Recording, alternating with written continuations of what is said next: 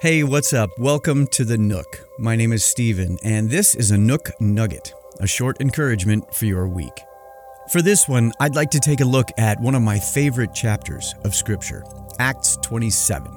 And I'm going to do my best to synopsize the first chunk of this chapter because it's important for context in what I want to focus on for this nugget.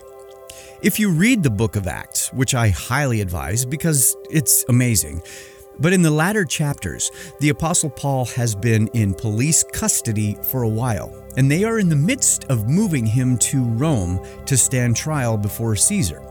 So at the beginning of this chapter, they are boarding a ship for the long journey. And just like any modern international trip, it rarely goes the way it was planned.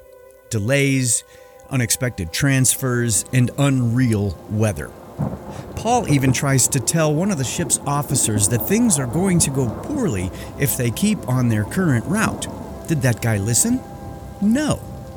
Then things go from bad to worse, and a typhoon hits.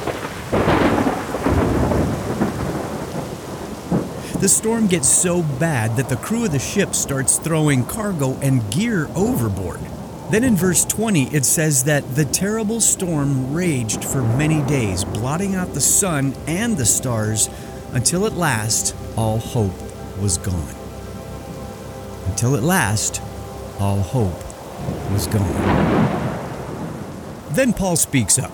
He starts with a quick "told you so," which probably wasn't real encouraging, but then follows with, "But take courage, none of you will lose your lives, even though the ship will go down." What?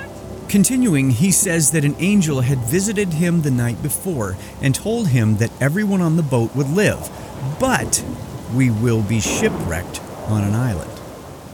Then in verse 27, it says that at about midnight on the 14th day of the storm, the boat was being driven along without much control.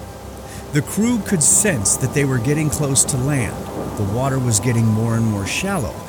And as if everyone wasn't already scared out of their wits, now they were scared that the storm would smash the boat into the rocks. So in verse 27, it says that they threw out 4 massive anchors in an attempt to hold the ship shy of the shoreline. Haha, how's that for a tongue twister? To hold the ship shy of the shoreline, and prayed for daylight. The sailors tried to abandon the ship, but Paul tells the commanding officers that they will all die unless they stay aboard. So they cut the lifeboats loose and stayed. Then Paul proceeds to start what was effectively a communion service so that everyone could have a little bit to eat. He broke bread for all 276 people that were on board. Even with this odd layer of assurance that they would survive, the sailors panic some more and try to run the boat into the shore on their own. You might guess that that didn't go so well, and the ship ultimately ends up being repeatedly smashed into the rocks till it was in pieces.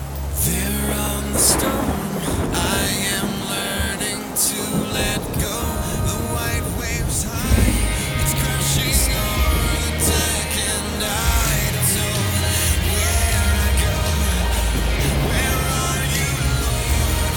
Is this ship going down? The mast is gone, so throw the anchor. Should I jump and try to swim to land? The captain commands everyone who can swim to jump overboard and head for land, and everyone else to grab whatever floats and start kicking. And the last line of this chapter reads, "So everyone escaped safely to the shore." There on the storm, teach me, God, to understand of your will that I just cannot control. There may I see, oh, your love protecting me. I thank you, Lord, you are the calmer of the storm. What is the point of this oddly synopsized story? Well, that's the nugget. I want to remind you that no matter what you are heading into, in the middle of, or maybe even hanging on to for dear life while swimming for shore, God is with you. Even when you feel all hope is gone, God is with you. And oh, when a torment blows in the middle of the sea, may I never trust in me. 'Cause there in your arms I find no tragedy. He promises to be with you every step of the journey.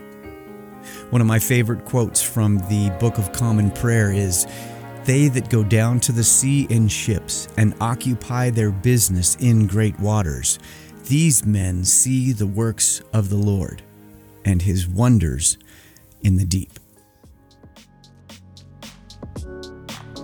Season 3 of the Nook podcast starts on September 5th and marks the return of my regular full-length episodes talking to people about real faith in real time. Make sure that you're subscribed on your favorite podcast app so you don't miss any of it.